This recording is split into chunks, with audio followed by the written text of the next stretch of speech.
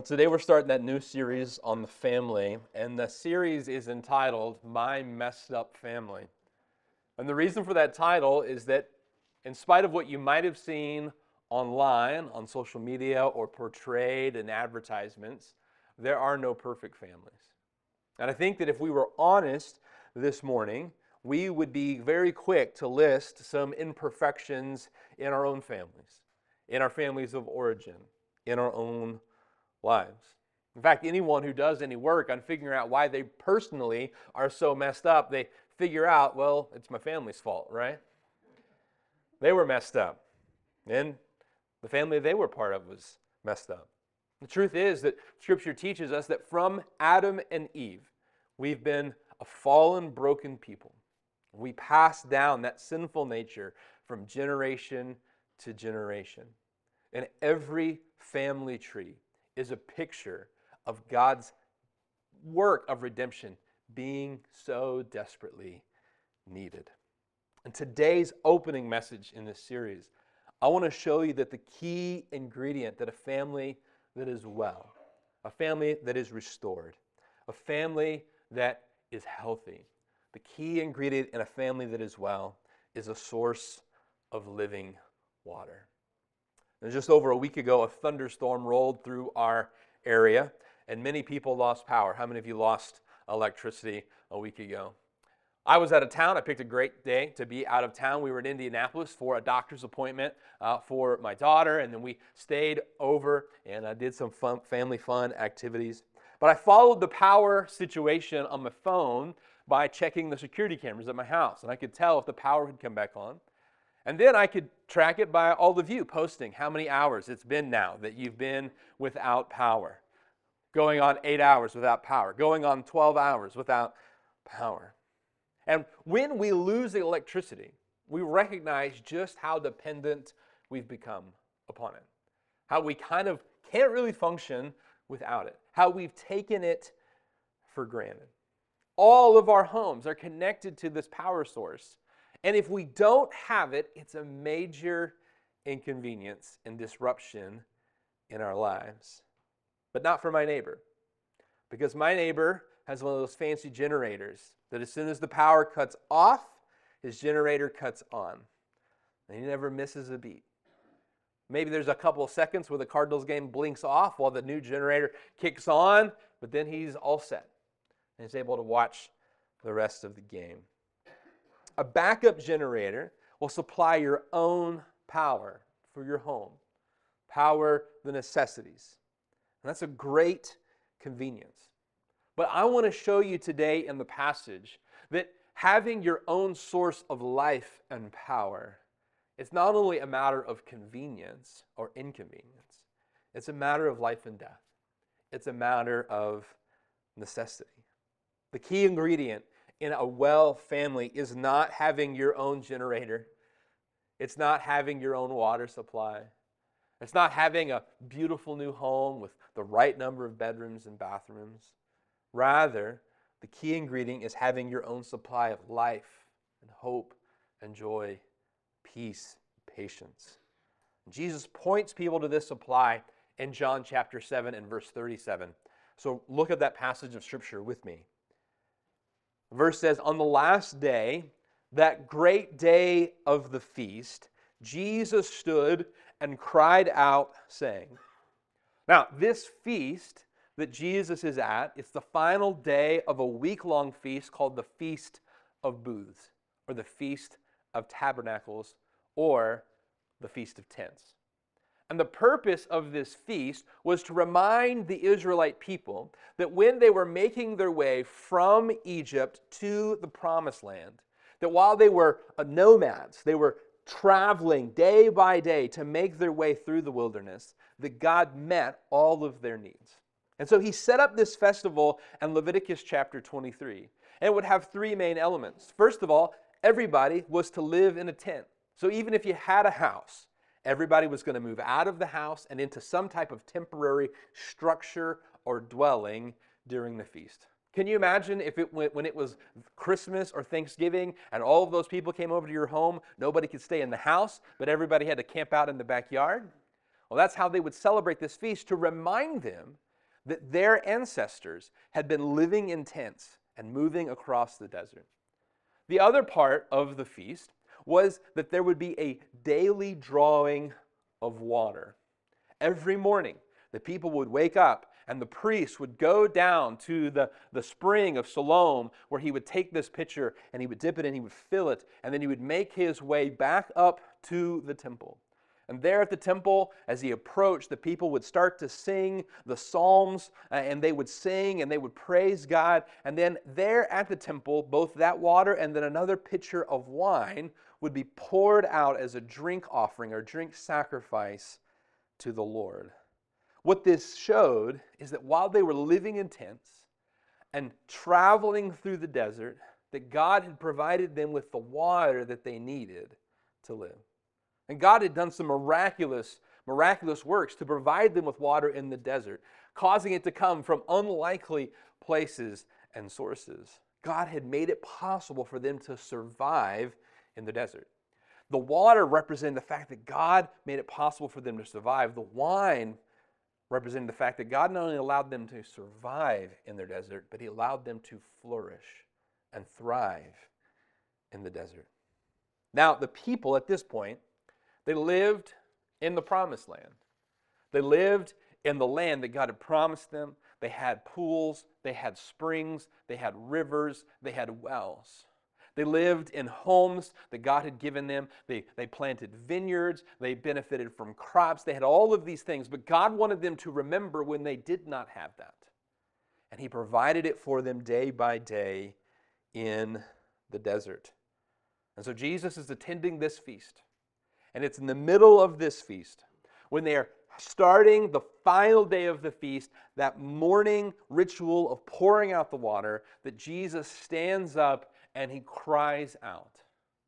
He doesn't whisper. He doesn't say it to the people who are nearby. He interrupts the service. He interrupts this ritual, and He says, let's read the rest of verse 37. If anyone thirsts, let him come to me and drink. He who believes in me, as the Scripture has said, out of his heart will flow rivers of living water. Now, for the people that are watching this ceremony take place, though they now live in a city, though they now have villages and they have wells, even for them, water was a daily source of work. They didn't have it on at a tap. They would have to go to a well or to a pool and draw the water. And as inconvenient as it is for us when the power goes out, imagine how much more inconvenient it would be if the water also went out. The place that we used to take the teens to church camp at, it ran on a pump. And that meant that if the power was out, the water was out. And let me tell you, not having electricity is inconvenient.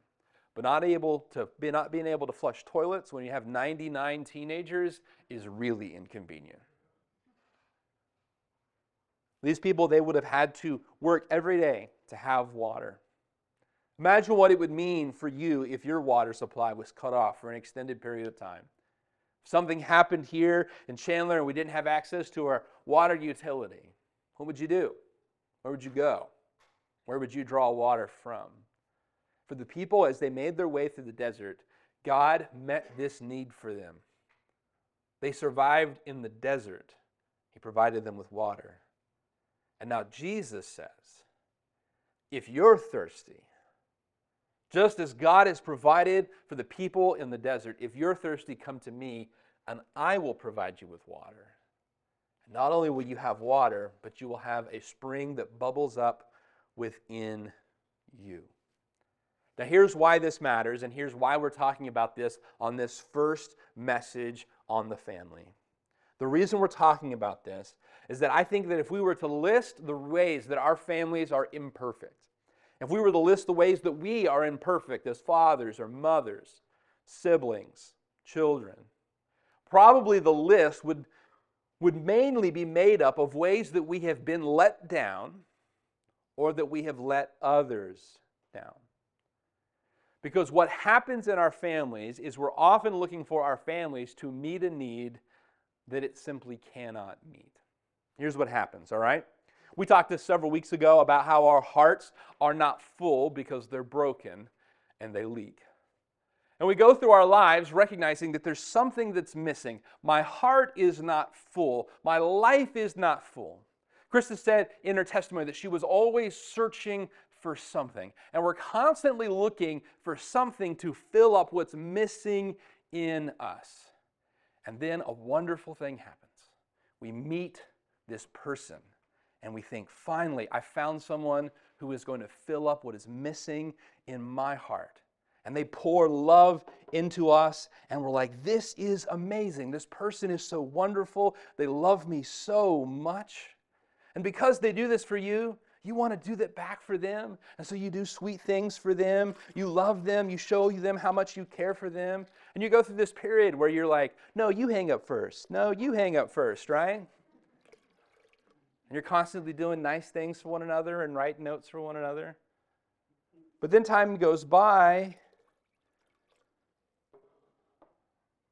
and you're still missing something. And instead of saying, no, you hang up, I love you more, no, I love you more. You're saying, what'd you say? Have you seen my shoes? Can you put gas in my car? And this person that you were hoping was going to fill your heart and fill your life, suddenly you recognize they have a lot of needs. And instead of filling my heart, I feel like they're just constantly sucking life out of me. You say, well, maybe what's missing is maybe we need children. And we add children to our lives and we say, you know what, for so small, they're so needy. They're constantly wanting snacks and food and shelter. They're constantly growing out of their clothes. Let's have another one. Maybe the next one will be better. We'll really love this one right. We'll do it all right with this next child. And we find ourselves just constantly pouring out, and we feel empty. And it's right about this time that our in-laws call and say that they're going to come and visit for a week, or your boss says that he needs you to come in on the weekend, right? And you're like, I just don't have any more to give. I was hoping that you were going to satisfy my needs, but you have needs of your own. Because you can't fix the emptiness with more emptiness. It's like trying to get your power to come back on by plugging in more appliances. You can't fix the issue with more receptacles. You can only fix it with greater supply. You'll never add to your life and to your heart what you are longing for by adding more hearts to fill. There must be a supply solution. Just last month in Chandler, in June, Chandler, the water department, asked its residents and people who have Chandler water, who don't even live in Chandler, to voluntarily restrict their water usage. And when the news interviewed the director of the utility, he said there's been a lot of new houses that have been built on our utility, and many of them have swimming pools, and they have irrigation systems, and they use a lot of water. And so even with the vast resources of a public utility, there's a need to increase supply more than you increase demand. And I would venture that probably a lot of the issues in your family, in mine, in all of our families, in our nation, in our jobs, in our schools, in our church, is that we're looking for people to fill what only God can fill. We're looking for people to supply what only God can supply. In our world today, we have power supplied to our homes, and we also have water. In Jesus' day, water had to be brought from a source, from a well, from a pool. And when we read of the patriarchs in the Bible, what we see is that a lot of time, energy, and investment was made when they moved into a new place to dig a well. or to find a place where you could be by a river. There had to be a water source. But if you had a well, your family would do well. Because not only did you have water for your family, you had water for your crops and for your animals, for your cattle. For your family to do well, you must have your own well. You must have your own supply of love, joy, peace, patience, kindness, goodness, faithfulness, gentleness, self-control. And Jesus says that He is that source. If you're thirsty, if you're longing for something, if you find yourself constantly searching for what is missing, you must find it in Jesus. The Bible tells us in Ecclesiastes that God has set eternity in our hearts, which means that your heart is not only so large that the things of this world can't fill it, it's shaped in such a way that only the eternal can fill it. What that means is that you were built for eternity. You have a soul that is eternal. And you will never be able to fill it in the 80 years or so of life with temporal, earthly things. You were built for something beyond this. And for that reason, people who are surrounded by others who constantly pour into them, people who have anything that their heart might want or desire, who don't have no told to them ever, they don't end up happy. They end up more miserable than anyone else because they've had every opportunity to have that opening, that void, that missing part of them filled, and only to find themselves constantly still searching for something. It's not just that the people around you don't have an eternal supply of love to provide. Even if they did, you need the weight of glory and the goodness of God and His grace. You need something eternal. I want you to think about what it meant for Jesus to stand up in the middle of this festival and say, "If you're thirsty, come to me." That would be quite arrogant unless you are the Son of God. John would say in the very beginning of his book that he had written down this account so that we might know that Jesus is the Son of God.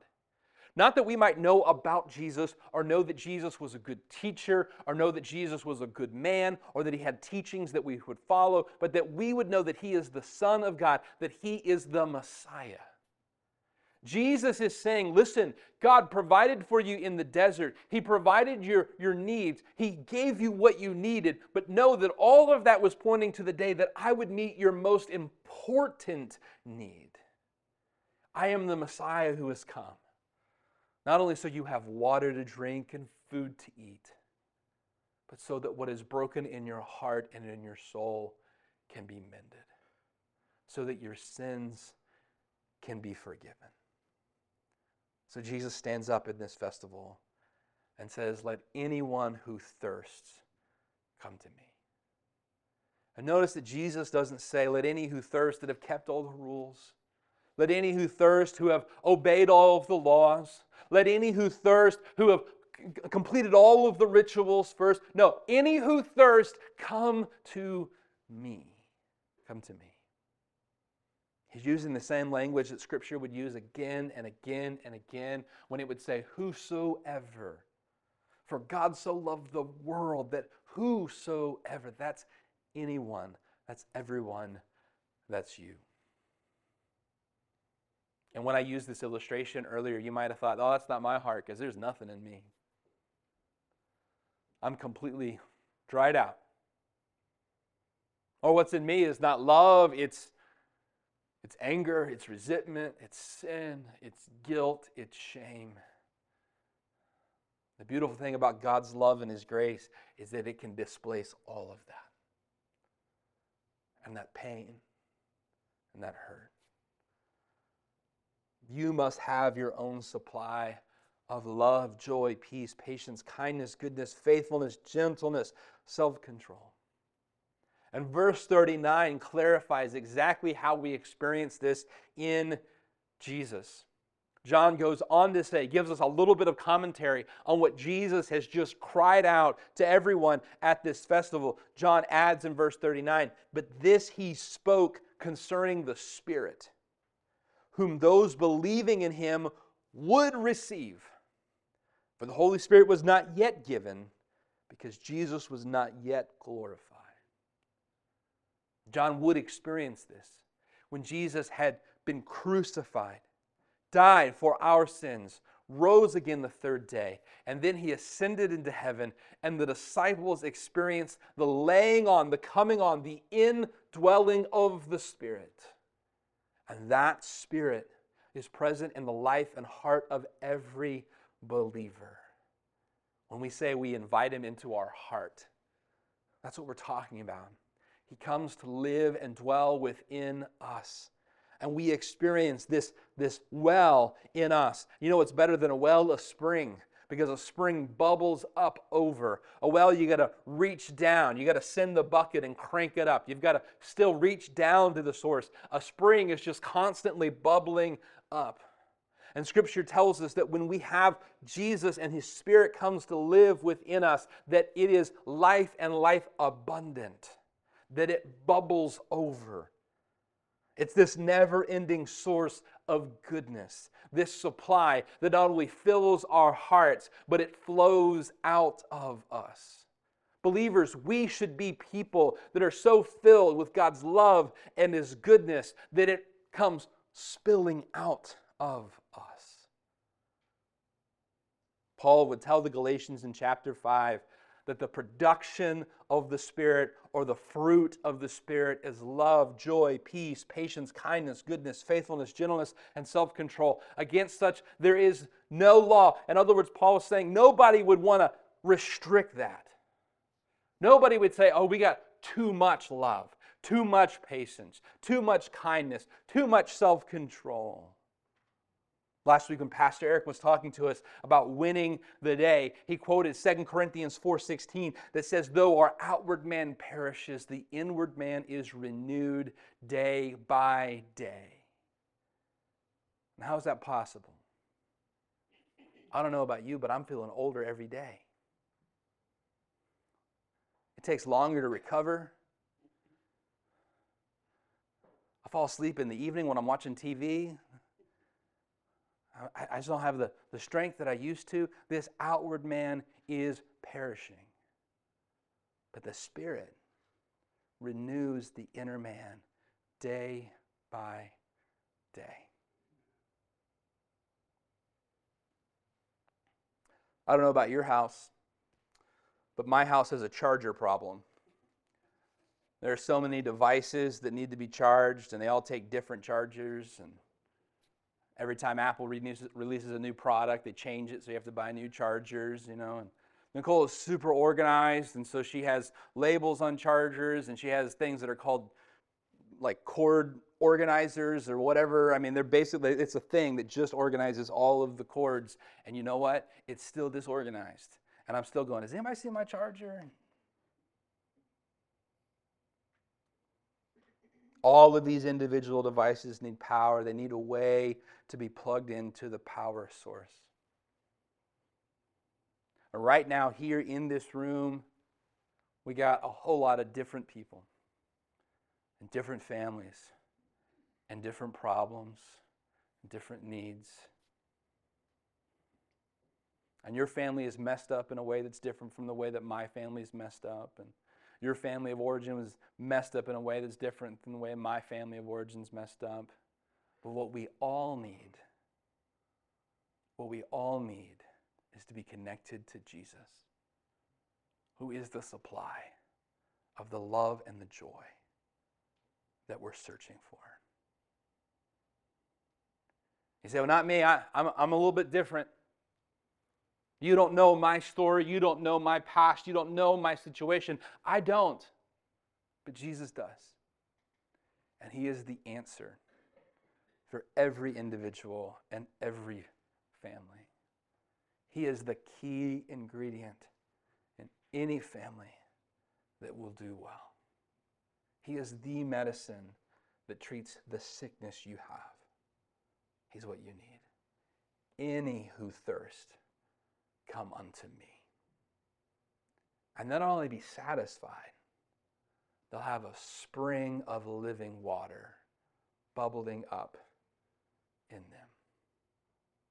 You know, preparing for this message, I was thinking about the application to someone who does not know Jesus, and that he is the answer. But I was challenged. Because I'll be honest, it isn't all love, joy, and patience that's springing out of me. It isn't all goodness, gentleness, kindness, self-control that's bubbling out of me. There have been some things in my life that I've allowed to restrict the presence and the impact of the Spirit. Believer, that's what should be springing out of us. That's what should be flowing out of us into the family members around us, the co-workers around us. We should be a spring of living water. Let's bow our heads for a word of prayer.